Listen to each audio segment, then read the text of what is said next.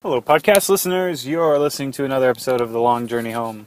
I'm your host, Corbin Johnson, and this weekend I had the opportunity to playtest my latest Shakedown app and wanted to run by my listeners just some interesting feedback I got and some ideas on how I might improve Shakedown in the future. So you're saying, well, geez, he's spending a lot of time on Shakedown, but he's not producing any episodes. Well, this is very true. So, as I've said in the past, it's really hard to get 4 people together, let alone 5, because I've got a host. So I still don't have a fix for that. I hope people like to play Shakedown. I have no idea. So, hopefully they do, and hopefully we can get some people together and play Shakedown sometime.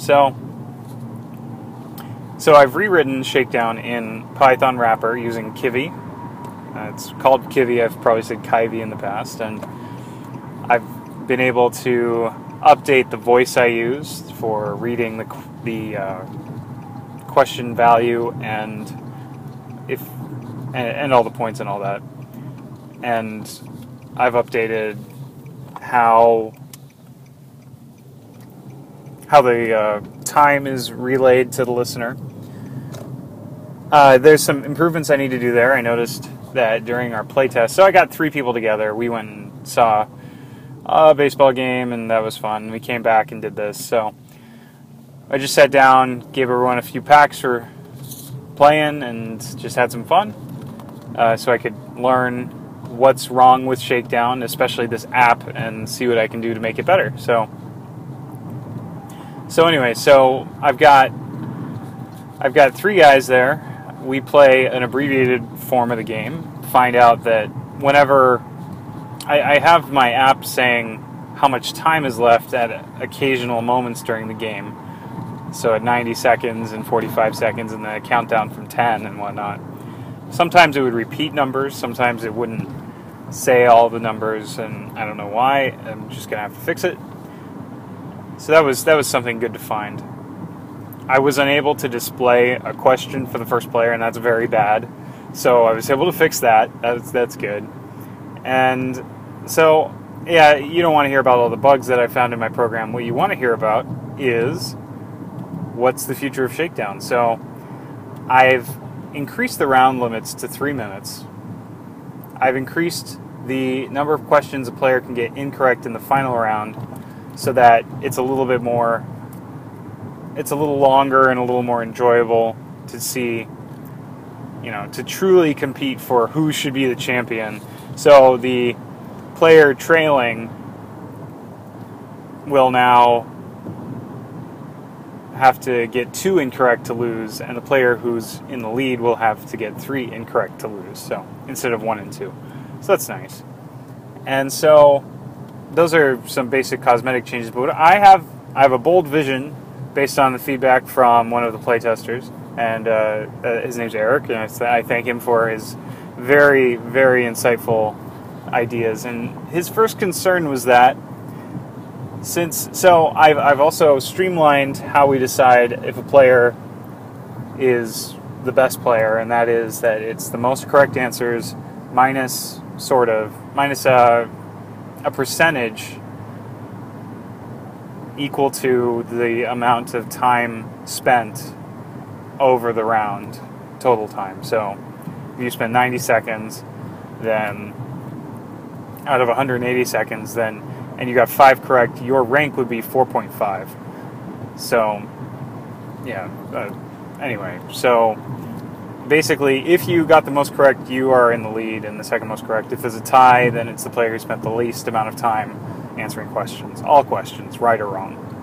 So anyway, he suggested that the way I do it right now is the amount of time includes how much time it takes for me to read plus the amount of time it takes for you to answer, and that's inherently unfair. I can't read every question properly. I did have a hope that although I might screw up on one of your questions, a later question might take less time, and then that would even out. But inherently that is unfair, and it's possible that if a tie arises, someone will get eliminated who shouldn't. So I think what I'm going to do is have the computer read the questions, and it should be very easy to know when the computer has finished reading the question and start the time then. That's pretty good. The problem right there is Star Trek's full of very weird words and whatnot, so I'll have to beforehand have a copy of the question that's phonetically spelled for weird words, and then to make sure it's still more fair, I need to display the question to the player as it's being asked.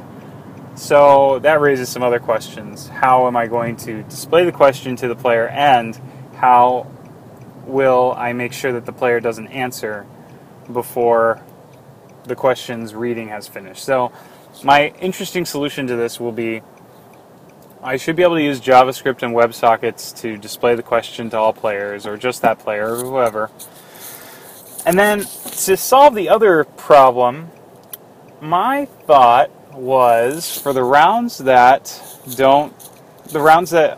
except the last round, I'm going to make it so that every question is multiple choice. 2 answers, a right one and a wrong one, a true or a false, if you will. They don't have to be true, false, but it can be 2 or 3, what is the attribute on blah.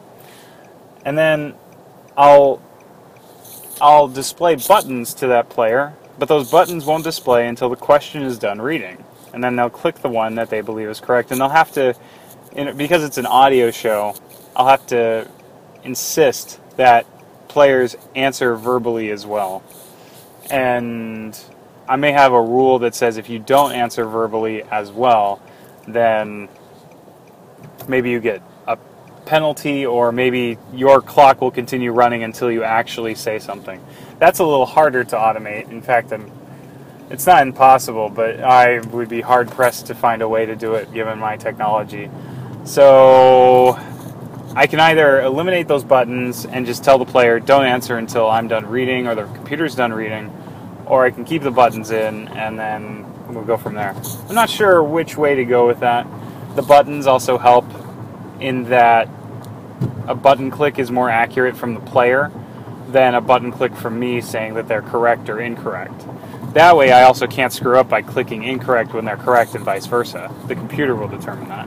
So I think the buttons are going to stay, but if they don't verbally say that the answer, I may have the computer, well, not always have the computer read, I can't do that either. They'll just have to say it, and if they don't, then I'll penalize them in some way. That's kind of not fun, but I think it's probably the best solution for these problems. So I'm excited that, I forgot to mention that the questions, as I had written them, were pretty hard.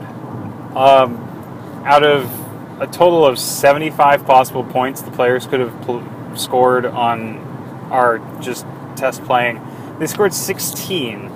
That's actually pretty good compared to what happened in the first episode that we had done. But 16 out of 75, I know it's probably better than the other show that's very similar to this one.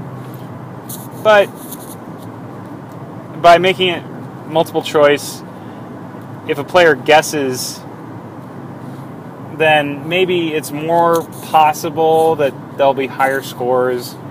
And it does differentiate Shakedown from another game that it's very similar to. So I think it's an interesting twist that isn't a bad idea. And then my thinking is that for the final round, I will have the 2 remaining players answer open-ended questions. I mean, questions with actual answers, but not give them multiple choice answers to those questions. So that way, they can hem and haw a little bit, and it's a little more dramatic, and it's a better test of a player's ability, even though I think that coin toss, as long as, I can't say for sure that given 2 answers, the correct answer will be chosen 50 or more % of the time, that sort of thing. As far as fairness and, standardized testing, that's a whole other thing, is inherently biased in many, many ways. And I'm not going to be terribly worried about that for this game show. It's again, this is for fun, and maybe this will evolve into a greater format that can that can be used in communities other than Star Trek. I don't know. But if indeed there is a player on the show who just really doesn't know his trivia, at least he's got a 50-50 shot. And I still think, though, that the best player will have a better shot because they'll spend less time mulling over the answers and they'll spend more time looking at the answer going, oh yes, very much so that Neelix's subtitle is morale officer and not straightforward engineer or something. And then they'll click that. So anyway, this I remember, I don't know if I talked about it on the podcast, but this raises an interesting opportunity to write a question generator as well. And I should be able to either take the text of all the cards, Eric has offered to give me that, or just backwards engineer the Lackey database, make a question generator, and somehow come up with an interesting way to do a multiple choice generator as well. If the question is something like, what is Neelix's subtitle? That's not something that's very easy to automate in terms of another subtitle for them. I'll either have to do that by hand or pick another subtitle and maybe, maybe keep randomly generating one, and I'll just say, no, this one's bad, this one's bad, this one's bad, this one's bad, until one comes up. I don't know. But icon questions, number questions, skill questions, like actual skills on a personnel, those should be trivial to generate with a question generator. Anything more interesting than that, and maybe I'll want to interject a more interesting question, maybe one in every some number of questions. I might have to still write by hand, but at least a majority of the work can be done automated, and that'll help me be able to produce the show faster rather than me spending most of my time writing questions. Plus, I'm busy with other things, of course. So I'm very excited for the future of Shakedown. I hope that it catches on with players wanting to play on it. Again, it's me offering you an incentive to just hang out with 4 other guys for a half hour and just either be good at trivia or not, and maybe win some prizes. So, if you're interested in being a contestant on Shakedown, of course, you can call 267-CALL-CPJ, or just send me a PM on the boards, CorbinQ27. Anything, just drop me a line saying, hey, I'm interested, and then, I like to tape on weekends, but weeknights are not out of the question. And if your player group wants to be on the show, you and 3 of your friends wants to be on the show, drop me a line, and I'll be happy to see what I can do. All right, so excited for the future of Shakedown. I think there's a lot of cool things going down. So I'll end it here and say thanks for listening. This is Corbin Johnson saying so long, and thanks for all the trek.